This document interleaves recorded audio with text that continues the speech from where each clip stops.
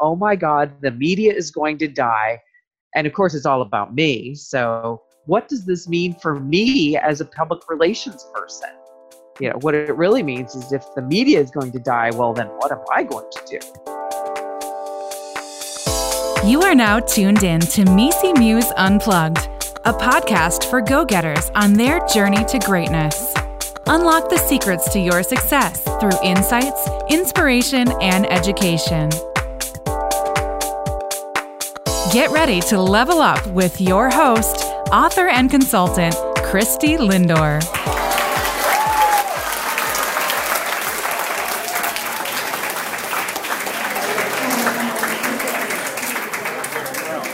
Hey, my go-getters.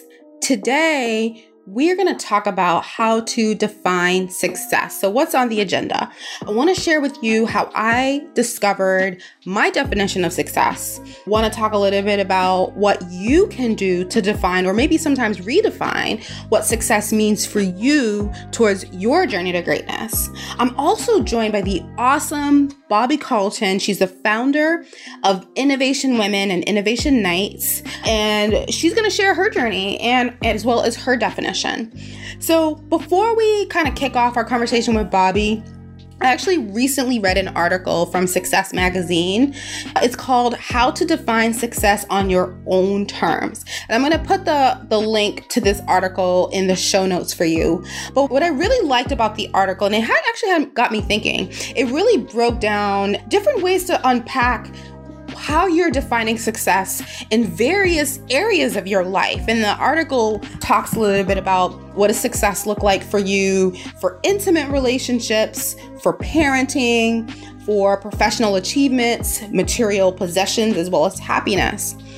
And I thought the article did a really nice job of introducing the concept. And while it touched on like certain elements of success, there are actually other ways, you can define success, whether that's also, how are you defining success in your family life? Maybe how you can be successful in your religious or your spiritual path if you're on one, or even what does success look like for you specifically from a mind, body, and kind of the physiological health perspective.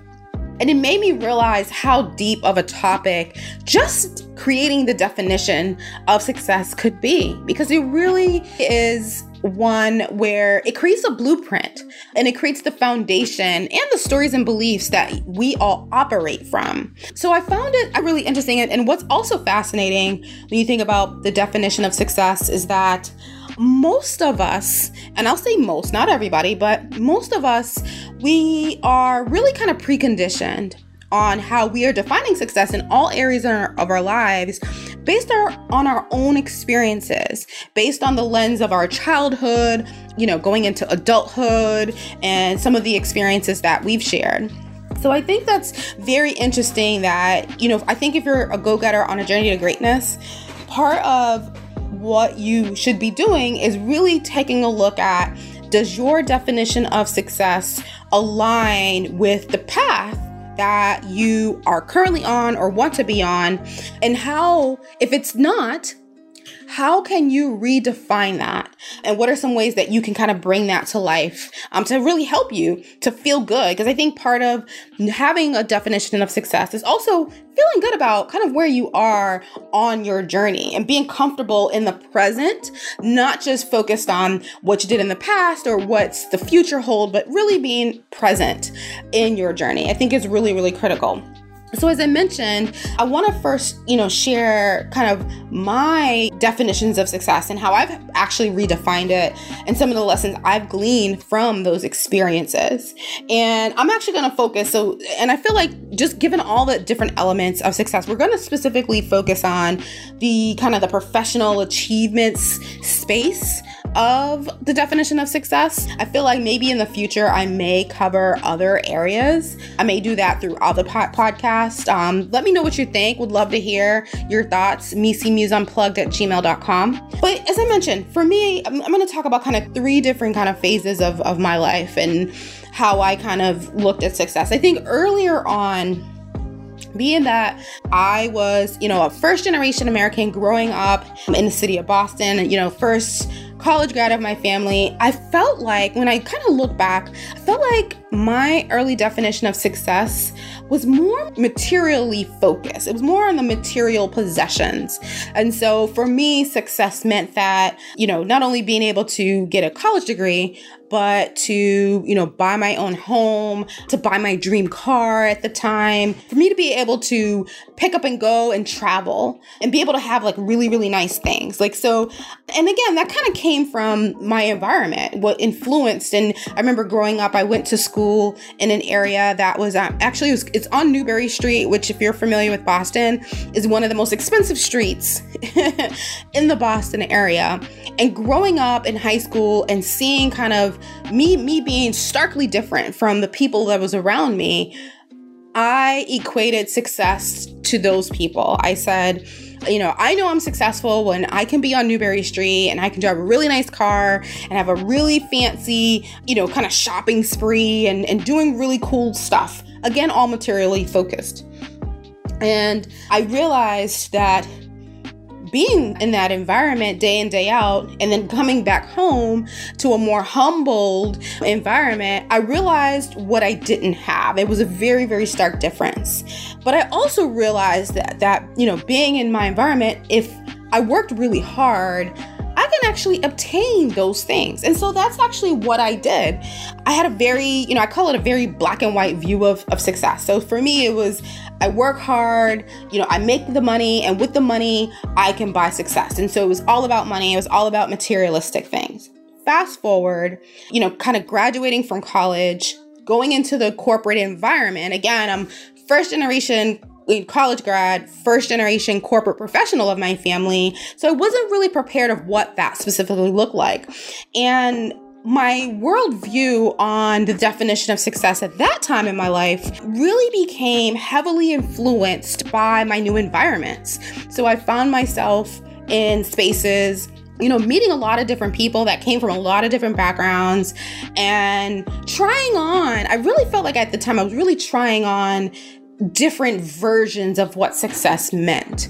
And when I say that, so for example, I think about some of my friends and, they grew up with a lot. They came from, what I consider privileged backgrounds, upper class backgrounds. And for them, success was more about experiences, not so much as material, because for them, they grew up with material possessions. And so that was like table stakes. And so for them, it was all about the thrill. And maybe it was just my personal experience, but I ended up working with a lot of people that enjoyed things like hiking, or enjoyed things like being able to do bungee jumping, or traveling to different countries in a short amount of time, being able to just really have enriching life experiences. And so I found myself kind of weaning off more so the material kind of view of success to more of, okay, I need to have all these like amazing exotic experiences.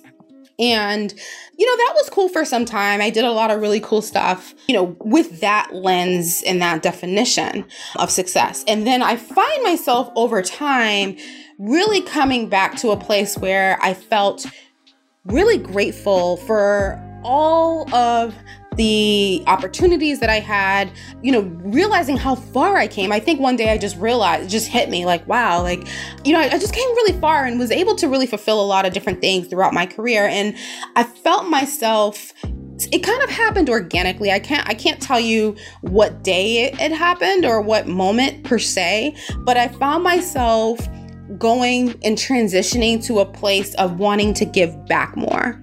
And I think it was just from my humble beginnings. I said, wow, I've been able to travel all over the world.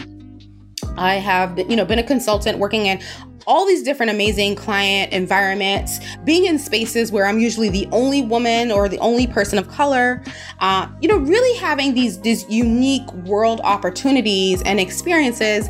I think it's time for me to give back. I really want to focus on how can I really share what I've learned and really help others along their journey. And I think that's when I took on more of a mentor role with different junior consultants. I found myself doing a lot more volunteer work, and then really deciding that even in my corporate role, I decided that I really wanted to pivot and do more in terms of ensuring that there was a give back element, that all the things that I've learned, that I'm able to give it back in some way. And I think that's when I transitioned, and instead of doing more strategy, just kind of really pure business strategy work, I focused more on helping on the people side, helping leaders and clients think about how they can optimize their workforce and really bring people along on their journey in, whatever initiatives that they're doing. So all that to say, I found that success for me became more purpose driven.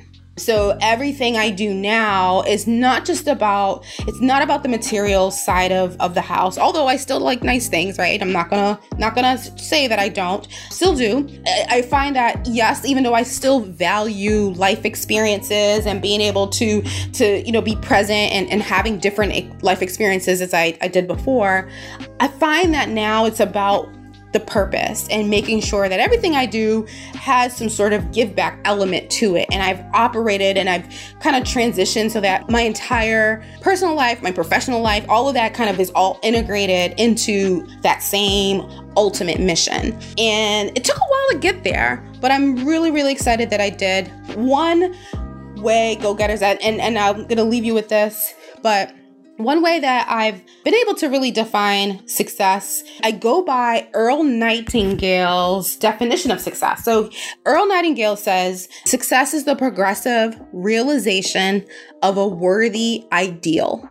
So again, he says, success is the progressive realization of a worthy ideal. And what I love about that definition is that if it gives me permission to allow my journey of success to unfold and not always feel like I need to be in a rush, which I felt like back in the day. I felt like, by the time I was 30, I needed to do this. By the time I was 35, I needed to, I was in such a rush to be successful, right? Or to feel successful. And now I actually see success as the progressive realization of a worthy ideal, which means that for me, as long as I'm always working towards my goals of creating the change that I wish to see in the world and making incremental progress towards those goals, then I'm successful. That's it. There's no other reason. There's no other, kind of explanation. I'm a success if I'm always working towards that day in and day out. And for me, that's a much better place to operate from and a much better blueprint because it's more malleable for me to be able to operate on a daily basis. And it actually makes me feel more fulfilled. So how does one, how do you really define your definition of success? I'm going to give you 5 steps. One, if you're kind of hearing this podcast and thinking about what does success for you mean for you and how can you maybe redefine it? I think the number one thing is that we become what we think about. That's first and foremost. And I think for that, I really believe in the power of writing things down. I believe in vision boards. So go-getters out there, if you're into vision boards, visualization, writing things down, really being constantly reminded, of what you're working on every single day and having that up front and center in terms of what you wake up thinking about, what you go to sleep thinking about. I think really that to me is one of the ways that's guaranteed because it helps ensure your definition of success is top of mind and you're constantly working towards it. So that's one thing, first and foremost. Make sure when you come up with your definition, you create ways to constantly be reminded of them on a daily basis. Another thing, so 2, I would say, is you might start out with a definition of success just from programming, right? Pre-programming from your personal childhood, your life experiences. You're programmed based on outside factors, societal norms, that sort of thing. But I think as go-getters, as you gain life experiences, they actually might challenge those original definitions of success.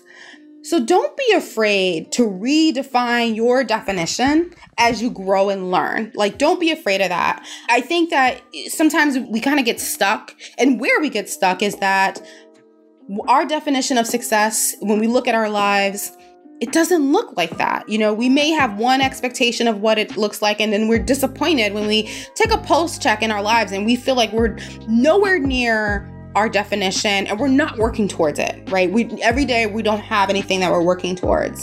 So I think it's important for you to really think about what does it mean for you in all areas of your life, not just professionally. I mentioned a couple of others earlier, but make sure that if your definitions, they're no longer positively serving you, feel free to reset it. You do not have to stay connected to the same story and same beliefs that someone may have pre-programmed in you, or you may have pre-programmed in yourself based on your life experiences, especially if they're no longer serving you in a positive manner. So make sure you kind of really look at that and take that into consideration and really internalize your refined definition of success. That leads me to my third step. Shed your need for conformity. This is huge. I feel like another place where people get stuck, it's not just in the definition, but I think it's also in what, I call it the infamous, what are they going to think? What are people going to say if I do this? What is my mom going to say? What is my friends going to say? How about if, I'm afraid of what people will think? That all those fears and insecurities and anxieties really come from the need to conform. And I know that society as a whole is built on conformity, is built on normative behavior. In order really to create a journey of greatness, you have to step outside. You have to take risks. And that means sometimes you have to shed. You have to shed and shed your need for conformity in order to break out and create something new, do something different, be something more innovative to, again, your definition of success. Really, really important. Step 4, take action. So again, you're going to constantly hear go-getters. We're going to talk about taking action, and you're going to hear a lot of my guests talk about that as well. Nothing happens without action. So make sure once you've defined your success, you're taking steps every single day, even if it's a small little micro step, but you're taking steps towards your goals and you're taking steps towards one step closer to your vision of success. So remember what we said earlier, success is the progressive realization of a worthy ideal. And last, step 5, time and time again, I say try again differently. So even as you're taking action, not everything works. I'll tell you that right now. For every one accomplishment that people may hear that I've had publicly, I've probably had 10 failures behind that privately. Not everything that I've done has worked as people may think, right? I think the difference is I take action, but also if I try and it doesn't work, I try again. And if that doesn't work, then I try again. And guess what? If that doesn't work, I try again. And I keep trying. And guess what? Something will eventually break through. So if you find yourself go-getter, you are stuck, you're trying to make progress towards your goals, trying to, do different things, and you just feel like, man, I keep hitting a brick wall. Why does that keep happening? Take a step back. Look, is it your definition of success, of what does success look like for you in that particular goal? Is it that, you're being held back in some way? Maybe your actions are influenced by others, talking about that, shedding the need for conformity, or maybe you need to take a different set of actions, right? Whatever it is, try something different. And I guarantee it may take several times, but if you keep trying, you will eventually break. Having said all of that, I definitely want to play a recent interview that I had with Bobbi Carlton, founder of Innovation Women and Innovation Nights. Plus, I want to share a little bit more about her background, but we're going to take a quick break. Several years ago, I was passed over for a promotion at my job. Instead of wallowing in my circumstances, that evening I decided to redirect my energy using a forgiveness technique I had casually created over the years. What happened over the next 15 months was an absolute life-changing breakthrough. So I decided to put it to the test. I shared the technique with a couple of friends, and they too began to see major shifts at work. That's when I decided to formalize my forgiveness model into a book. Hi, I'm Christy Lindor. I've discovered that forgiveness used as an applied strategic skill in the workplace can shift your career to the next level. You can explore this concept in my new book, Release. Use the power of forgiveness to get unstuck and thrive in your career. Order it now on Amazon or learn more at www.releasethebook.com.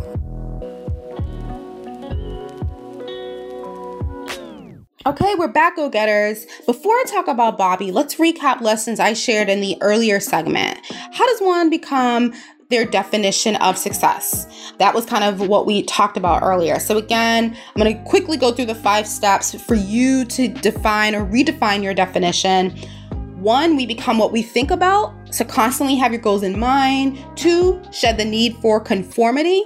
3, you might have an initial vision, but feel free to evolve your definition of success as you gain life experiences. You don't have to stay connected to the same story.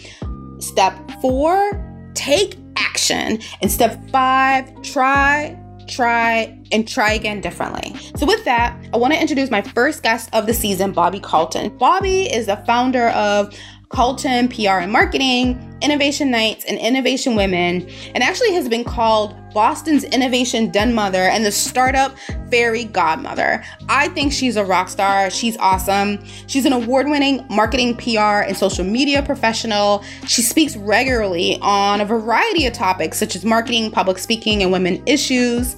And she considers herself a parallel entrepreneur instead of a serial entrepreneur. And she has spent the last 10 years building her own businesses, as well as supporting client and community efforts. Prior to starting her business, Innovation Nights, Innovation Women, and Carlton PR, she actually headed up global PR at Cognos and PTC. And she decided to switch gears and really join the startup community and really focused on helping create more positive self-esteem and positive role modeling for preteen girls through a social network and a book series. So she's done a lot of different things along her journey to greatness. In 2010, she was actually called one of the 10 Bostonians who have done the most for the startup community. And she's received tons and tons of different awards, such as the Boston Business Journal Women to Watch, Boston's 50 on Fire. I mean, I've got a whole laundry list of different awards that Bobbi has won. So as you can see, Bobbi is a true go-getter in every sense of the word. I got to know Bobbi. I am actually a member of her Innovation Women, which is actually one of online's most successful women's speaker bureaus. So you can check it out. And again, go-getters, I'll put all the links out in the show notes for you. But with that, here's Bobbi Carlton and her journey to greatness.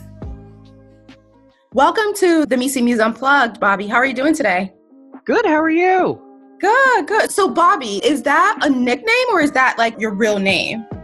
That is indeed a nickname.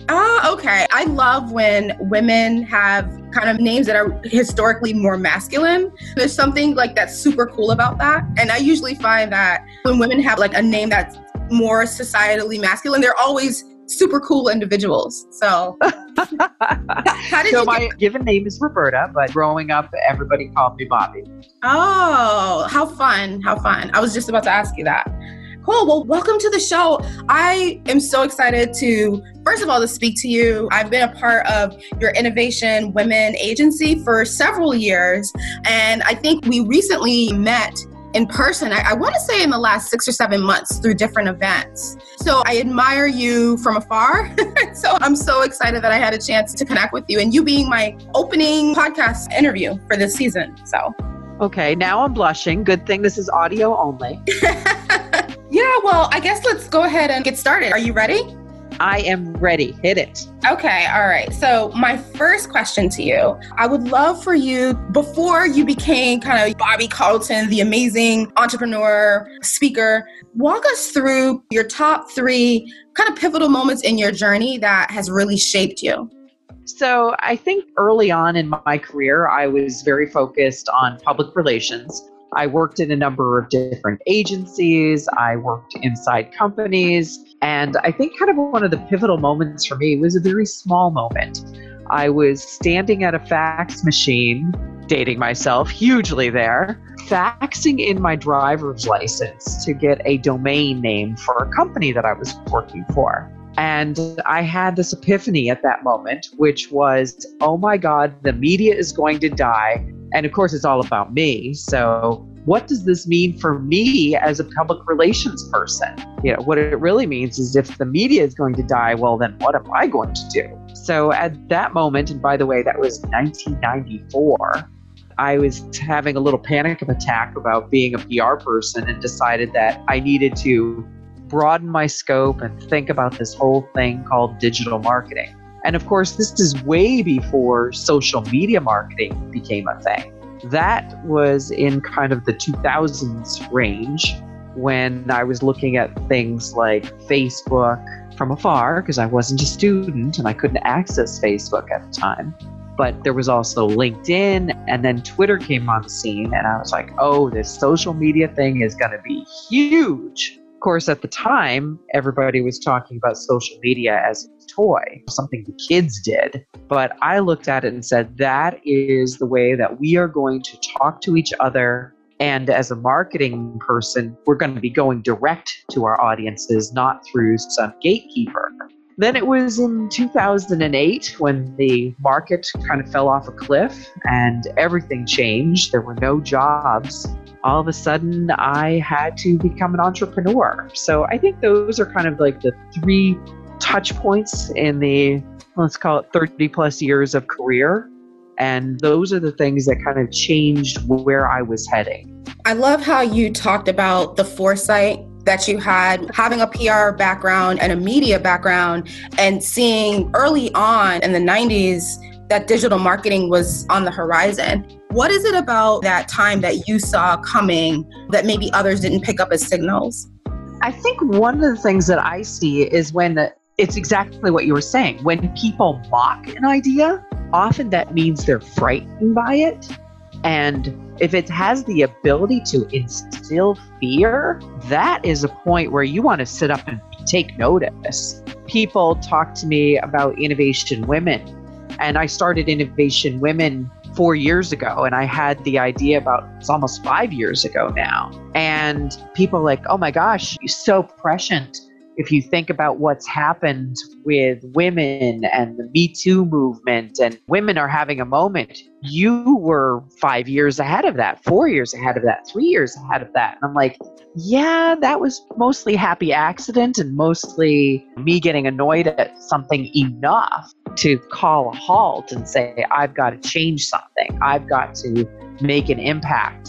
And for me, I chose public speaking as a route to making a change in the world as I saw it, the world with a problem. So again, if you look at problems and situations that are disruptive, it's the fear, it's the things that make people angry that make things change. Absolutely. I so love that. And I'm going to get to Innovation Women because I so want to hear the founding story of that. But I want to touch on something you just mentioned, which is really critical, especially for go-getters out there. Earlier, you mentioned you were at that fax machine and really thinking about the relevancy of your career at that time, seeing all the changes. If we apply that today, and if someone's listening to this podcast and they may be going through something similar, I think right now the fear du jour is robots, right? And AI. So it's what my career path today, is it going to be relevant in 20 years? And if not, what should I do? If someone is listening to this, what would be some advice that you would give them around remaining relevant and being able to kind of nab on the intuition you caught on to? Yeah, and I think public relations, my basic skill set actually hasn't changed that much. I'm a good communicator. I can capture ideas. I'm a great writer. And that skill set is never going to let me down. As a PR person, communication, research, writing, those are all top skills. And by the way, the media didn't die. It's still there. And the strong media is the media that said, oh yes, we're all in on digital. So there are definitely changes, and oh my God, save me a journalist. Those great writers are still out there, and yet there are fewer and fewer of them who are being supported by daily newspapers and by the classic media that was so powerful in the 60s, 70s, and 80s. But you get into the 90s and the aughts, and there are fewer and fewer journalists who are being supported by major publications. But at the same time, there's so many more publications and influencers on social media. So I think if you take a step back from your career and you say, what is it about me and my skill set that makes me powerful today? And what is it that is transferable? The people who are frightened of robots and frightened of artificial intelligence, I think, are those who don't truly understand what goes into those things. I think there's a lot of focus on, for example, manufacturing jobs are going to go away. Well, maybe, but robots have existed inside manufacturing facilities for decades. Right. And there's tons of automation that happens on an assembly line. But at the same time, it's a much smaller number of people who are impacted by the addition of robotic arms in manufacturing than the self-checkout line, for example. If you go into any supermarket and you look around, half of the cashiers have been replaced by a self-checkout line. That's a form of automation. And guess what? Many more cashiers are women. So while there's a huge focus on the impact on the manufacturing industry from robots, I think there's a far bigger impact on women and their jobs and cashiers at the retail level from automation. So I think we focus on things that might not be the truly big issue. So true. So much noise in the system, Bobby. I totally agree. So let's fast forward. Let's go to, let's say 2008, 2009-ish, when you talked about becoming an entrepreneur. Tell us a little bit about Carlton PR and Innovation Nights. It looks like you started both of those around the same time or within like a year of each other. Yeah, so 2008, November, all of a sudden the startup that I was working with ran out of money and I'm off on my own. My husband had stayed home with the kids, so we were a single income household and there were no jobs. There were absolutely no jobs. So I was real quick looking around and saying, what am I going to do here? And reaching back into my network and picking up consulting work where I could, but also looking at how are we going to go forward. So the consulting that I did was public relations work, but it was community building, it was digital marketing, and I was picking up jobs everywhere I could. And immediately slap a shingle on the front door going, Carlton PR Marketing lives right here. And looking around to figure out how I could turn it into a living. And Innovation Nights came, I'd say, about 6 months after Carlton PR Marketing. And I was looking for some very specific things. I was looking for a way to establish myself in social media. I was looking for a way to support the local community. And there were a couple of different branches from that. One of the branches was the entrepreneurs that I was working with and hanging out with in my suddenly abundant spare time. But there were also, I was on the board of the Charles River Museum of Industry and Innovation in Waltham. And during the startup years, I'd been a singularly bad board member. I needed to be able to support something that they needed. Foot traffic. They needed a new audience. They used to do these things called innovation days, and they would drag out typewriters, printing presses, and say, look, innovation of yesteryear. And meanwhile, I'm looking at it going, if we had one iPhone app in that innovation pile over there, it'd be a whole new audience. So let's think about how we can drive new audience into the museum. The museum was super hard to find. It was set back off the street. To get to the museum, you would have to drive behind the movie theater in Waltham, park in the parking lot, walk across a footbridge, go down a cobblestone path to underneath the smokestack where there was the entrance to the museum. This is not a place that's easy to find. So how could we draw people there? And that became the birth of Innovation Nights. I reached out to the startup community, I reached out to the museum community, and I reached out to the social media community. And I brought those three communities together to help do something that would aid everyone. It was putting people in place to use their social networks to promote the startup products. It was connecting different people who were looking for jobs. I would estimate of the people that came to that first Mass Innovation Nights, probably half to 3/4 were actively looking for jobs. And when you're launching a new product, that's the point in time for your company even fledgling companies, when you need everything. You need legal help, you need marketing help, you need a CPA, you need the stuff that is around a company. So that night, that first Mass Innovation Nights in April of 2009 really became about how can we help everybody in the room, and bringing them into the museum, the Charles River Museum of Industry and Innovation in Waltham, enabled the museum to have a new audience as well. So everybody wins. You're listening to the Misi Muse Unplugged podcast. We'll be right back after the break.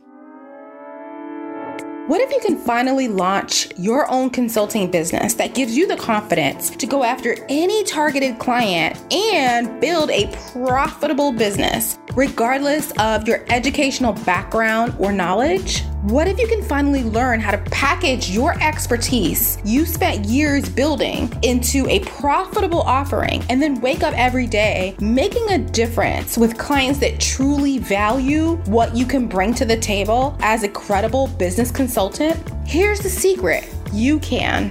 Introducing the Purpose Driven Consultant School. It's an online training and mentoring program designed to help ambitious women and diverse professionals become world-class consultants doing work they love with people they like. Courses are taught by me, Christy Lindor. I come with over 18 plus years of experience working for some of the world's most prestigious management consulting firms.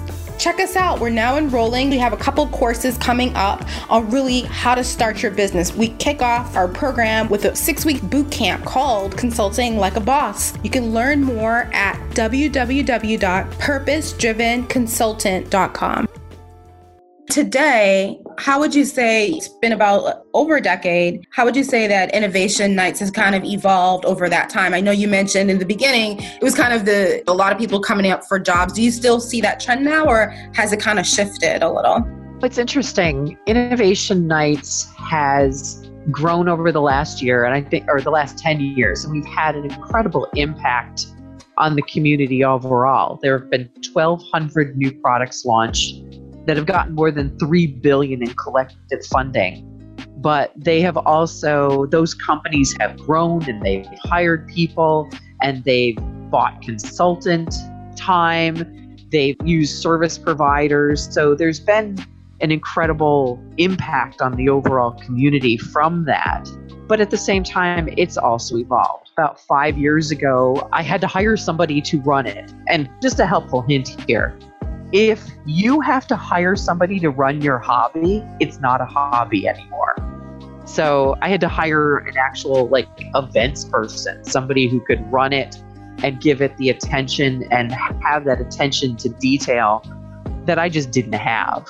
So I brought in Krista Navini, who is amazing, and she really runs Innovation Nights on a day-to-day basis. It's gotten more formalized. In the beginning, it was very much a pop-up, thrown-together event, very much rough around the edges. It's gotten a lot smoother. It's like we have signs and stuff like that. And when I first started, it was, here's a crazy website and here's a bunch of cases of bottled water. Have at it, people. Now it's hosted by large companies in the community. They use it as a way to draw in potential new hires and to connect with the startup community and see what's out there. I always point to the fact that some of those big companies that host our events, not only do they get new hires, but some of them have actually acquired the companies or become customers of the companies that we bring in. So there's a lot of connections that are made in that night. I also point to the fact that now Innovation Nights isn't just a once-a-month event. It's an entire month-long marketing process that we do for free for startups in the local community. So there's a weekly newsletter that is supporting other events, and it's a big calendar that goes out every week. There's a social media marketing amplification program that drives around 3 million views a month. So there's a lot that actually goes into and around it. I think that's partially invisible to people that just see it as a cool monthly event. That is so cool. And go-getters, we'll make sure we'll add all the links to Innovation Night and some of the other initiatives that Bobby is driving. Tell us a little bit about some of the products. Maybe give us some examples of some products that people may not realize may have kind of came from or got their start at Innovation Nights. Yeah, it's funny. Over the years, one of the most common questions I get is, what's your favorite product? And I'm like, that's like saying, which is my favorite kid? You really can't do that to me. If I mention one product, there's 1,199 other people going, why didn't you mention mine? But over the years, we've seen an incredible range of products. I think a lot of technology showcase events exist, and they focus on just the robots or just the artificial intelligence or just the apps or just the websites or the mobile or whatever. And the unique thing about Innovation Nights is we run the gamut. It's all new products being launched. So it's everything from those robots and artificial intelligence applications to new foods, maybe a new sauce, apparel. Our next event is going to be held at the site of the former Polartec Fleece Company, the manufacturing site, and it's all focused on textiles and apparel. So the range is really amazing, and I love having that broad range. Sometimes we have theme events, and when you have a theme event, you're getting really one community. But when we have a wild mix of products in one night, where there's a digital product sitting next to a physical product, I find it much more interesting because, number one, the audience is mixed, but also you're getting those people who create those products talking to each other. And somebody who is launching a digital product may not truly comprehend or emotionally be ready to accept a product that requires buying materials, having a warehouse and managing a warehouse and managing inventory and shipping costs. They may not truly understand what goes into a physical product. Where meanwhile, somebody who's launching a physical product may not truly comprehend all of these subtleties that are going into the creation of a digital product. And having those people sit next to each other and talk really just makes them both better business people and more innovative because they're thinking outside their own little sphere. I love that. And I'm actually excited. I'm looking forward to attending future innovation. As you described it, I kind of had the visual in my mind of what awesome events it could be. Is it just in Massachusetts? Do you do it in other states or have any? So we have done them in other places. We've had New Hampshire Innovation Nights. We've had Connecticut Innovation Nights. We've had Western Mass, i.e. Pioneer Valley Innovation Nights. I've been contacted by tons of people outside of Massachusetts who are interested in hosting their own Innovation Nights. And we are fully ready to support Innovation Nights happening in other communities. But I can't parachute into another community and support Innovation Nights the way I can here. I'm just not credible as a community supporter if I go into Colorado or Chicago or down south or some other place. So you have to find somebody who is credible and passionate about supporting the local community to run an Innovation Nights in another community. Okay. That's super helpful. So let's fast forward. Innovation Women. Why did you start Innovation Women? I started Innovation Women primarily because I was annoyed. And when I get pissed off, I tend to make something happen. There were a couple of particular things that happened at the time. Number one, I got asked to speak on a panel about HTML5. And people are like, oh, that's interesting. Like, yeah, I'm in marketing. I know how to spell it. I'm not the person you want on a panel talking about that topic. I mean, I don't know enough about it. I'm ridiculous to invite for that. But the invitation came from a group that realized they had an all-male panel or a manel, and they knew that they were going to get some questions from the audience with, where are the women? So they were looking around, and obviously I was the only woman they knew. I'm kidding about that, but it was crazy to ask me. So I did some introductions and I found an expert in HTML5. I also went to an event that was held for female CEOs that was held in a Masonic temple. Now, if you could think about this, women not usually welcome there. They had to actually put a sign on one of the men's bathrooms that said women. They had a big velvet covering up the row of urinals. This might offend our sensibilities or something. But I started to see kind of these touch points and this evidence that conferences and events really need to have more women on stage. And I also, as a woman myself, realized that if I wasn't being asked to speak at conferences and events, I wasn't getting in front of potential customers. I wasn't getting in front of potential investors. I wasn't getting in front of potential partners. And I wasn't being seen as a thought leader until I was on stage and I was the one that the audience was listening to. You never get listened to if you're just sitting in the audience and not saying anything. So as a PR person, I know the power of public speaking. I know that when you're speaking at a conference and event, you are getting that influence and that opportunity that you need to grow your business.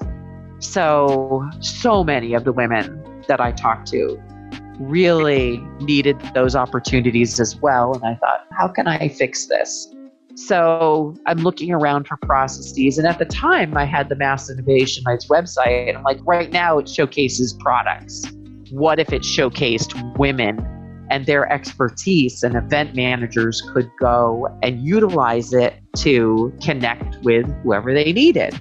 In the end, I ended up doing a crowdfunding campaign. I raised about $20,000 and got a developer and created a special custom-made platform that enabled event managers to easily find the speakers they needed and invite them directly.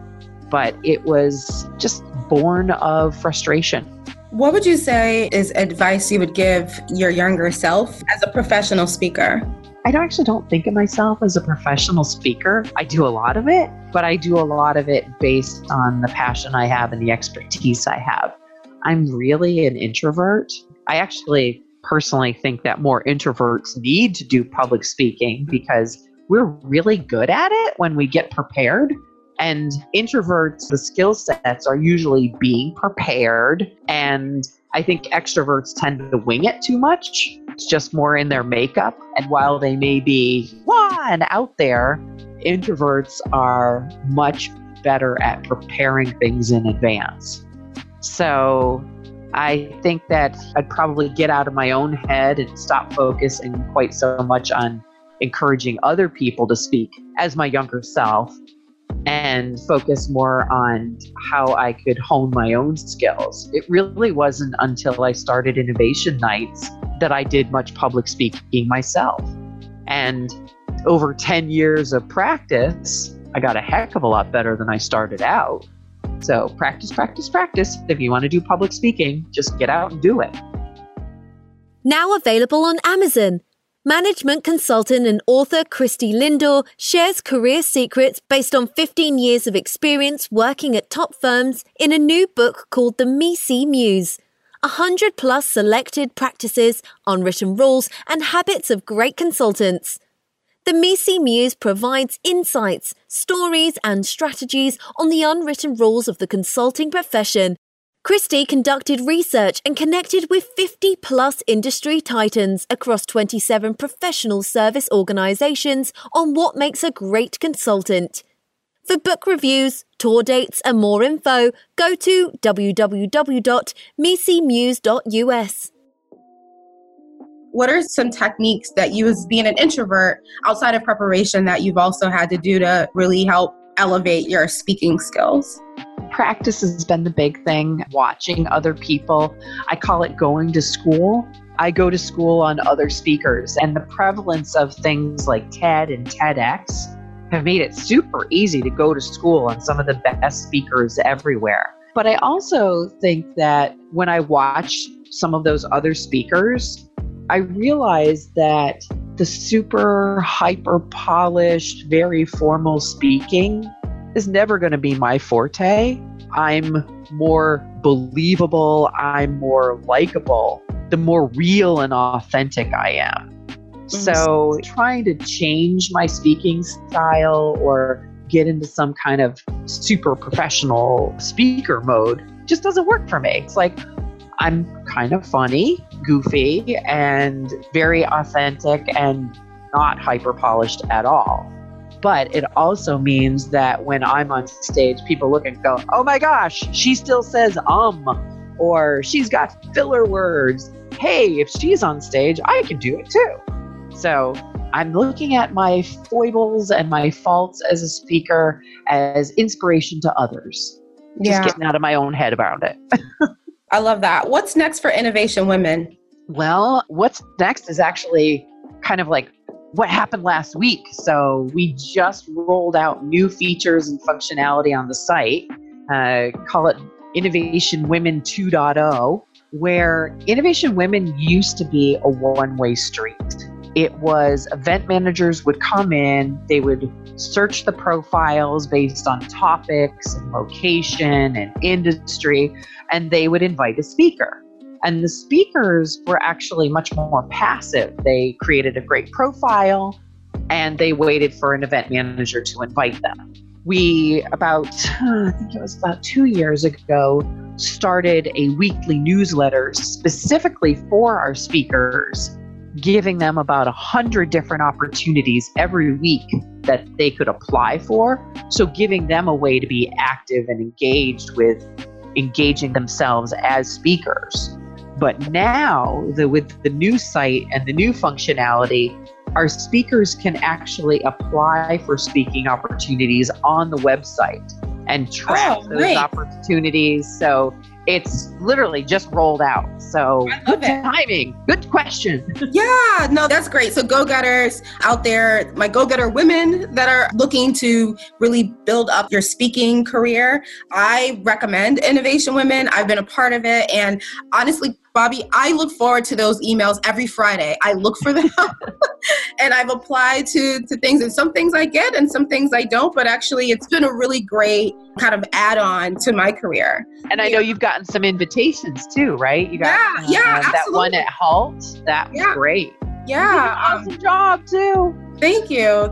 Yeah, like I said, for me, it's definitely been a great tool to have, and it's nice to hear about the new features. I'm super excited about that. And you don't have to be in Massachusetts to be part of Innovation. Nope. Is it anywhere in the world, Bobbi? You can be? It is anywhere in the world. We've actually done stuff overseas, and the opportunities that we find are all over the place. Okay, cool. That's great. And by the way, we started Innovation Women specifically for technical and entrepreneurial women, but it's since broadened out and expanded tremendously. Kind of the first real estate agent who showed up, I'm like, no, this isn't for you. And then she got a speaking engagement. And I was like, oh. And then there was a yoga teacher and she got one. And I'm like, oh, maybe I'll just shut up and let everybody in. It's great to see it evolve. And I think when I first joined, I don't remember it being, because I joined several years ago. And I recently read, it's like, over 4,000 or 5,000 women now? So we've got about 6,000 people on the platform, but that's both event managers and speakers, because we want the event managers in there. Obviously, they're super important. Got to get them in there so they're doing invitations, posting their calls for speakers. That's great. I'm part of this, but I definitely wish you much, much success to see this continue to grow. I think it'll be exciting to see where it goes in the next year or so. Yep. And you too on this podcast. Yeah. Thank you. And podcasters can use Innovation Women to find guests. Oh, yeah. I guess, you know what? I didn't connect that dot. So thank you for that. We'll make sure we put that in the show notes as well for people to link into. So I mentioned to you that this is the season opening episode. And I've done, and I think you may know, Bobbi, I had Misi Muse Unplugged was a different podcast before. I've rebranded it to be more general, not just consultants, but it's any go-getter, kind of like what you're doing with Innovation Women. Anyone that's really interested on their journey to greatness. And with that change, I've also decided to go into seasons. And so is this season, I've dedicated it to the science of success. So Bobby, my question to you around that is, what is your definition of success, both personally and professionally? It's funny, when I started my own companies, my definition of success was paying the mortgage and feeding the kids. It's like very low level of success. Today, there are a group of people who, beyond my own family, depend on Carlton PR Marketing, Innovation Nights, and Innovation Women to feed their own families and pay their own mortgages. But at the same time, today, I think my definition of success also expands out into the community. So being able to make a living and do something that supports the greater good in the community is how I'm defining my success and the success of my companies. And I think what's great about that answer, it sounds like your definition of success has evolved and you've been comfortable with that evolution of changing the definition for yourself. Mm-hmm. Yep. That's great. So go-getters out there, you may have one definition of success and be comfortable knowing that it can change. I think sometimes we may have a definition of success based on our upbringing or our peer group, and we kind of get stuck in this like mode and this belief system around what things should be. And then when they don't show up like that in our lives, it can be a little discouraging. So I like how you've kind of been able to evolve and be comfortable with that evolution, because I think that's an important grounding, is having a definition that you truly believe in, not just what people tell you success should be.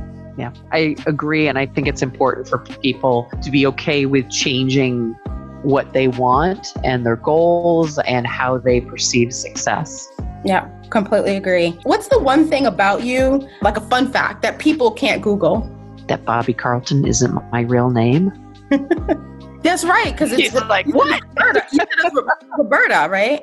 Yep, Carlton's not real either. Oh, really? So you have like a stage name.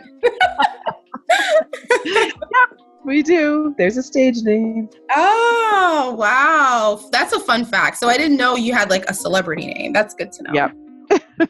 Awesome. Well, it's been a pleasure having you on the show, Bobby. I wish you continued success. And like I said, I admire you. I was already admiring you before, and just hearing your story, I admire you even greatly. And I look forward to seeing you more in the future. Thank you so much for the invitation. It's been great to talk with you. Yeah. How can people find you if they want to get a hold of you? On Twitter, I'm Bobby C, BOBBIEC. And if people are interested in Innovation Women, it's innovationwomen.com, innovationnights.com, or carltonprmarketing.com. Thank you so much, Bobby, for coming on the Misi Muse Unplugged today. We really enjoyed having you. Have a good rest of your day. That concludes today's show. I want to thank my guests for being with us today, and thank you, my go-getters, for tuning in. There are hundreds and thousands of podcasts out there, and I'm so glad that you've chosen the Misi Muse Unplugged to connect with. So make sure you check out today's show notes. You can go to www.misimuse.com for more information. Please feel free to subscribe to this podcast, share it with your friends, and rate it. Until next time, here's to your journey to greatness. Tune in for new episodes every Monday to kick off your week of greatness. Visit us online at misimuse.com for more information. Don't forget to follow Misi Muse on all socials to stay tuned in for upcoming episodes and news from Christy Lindor.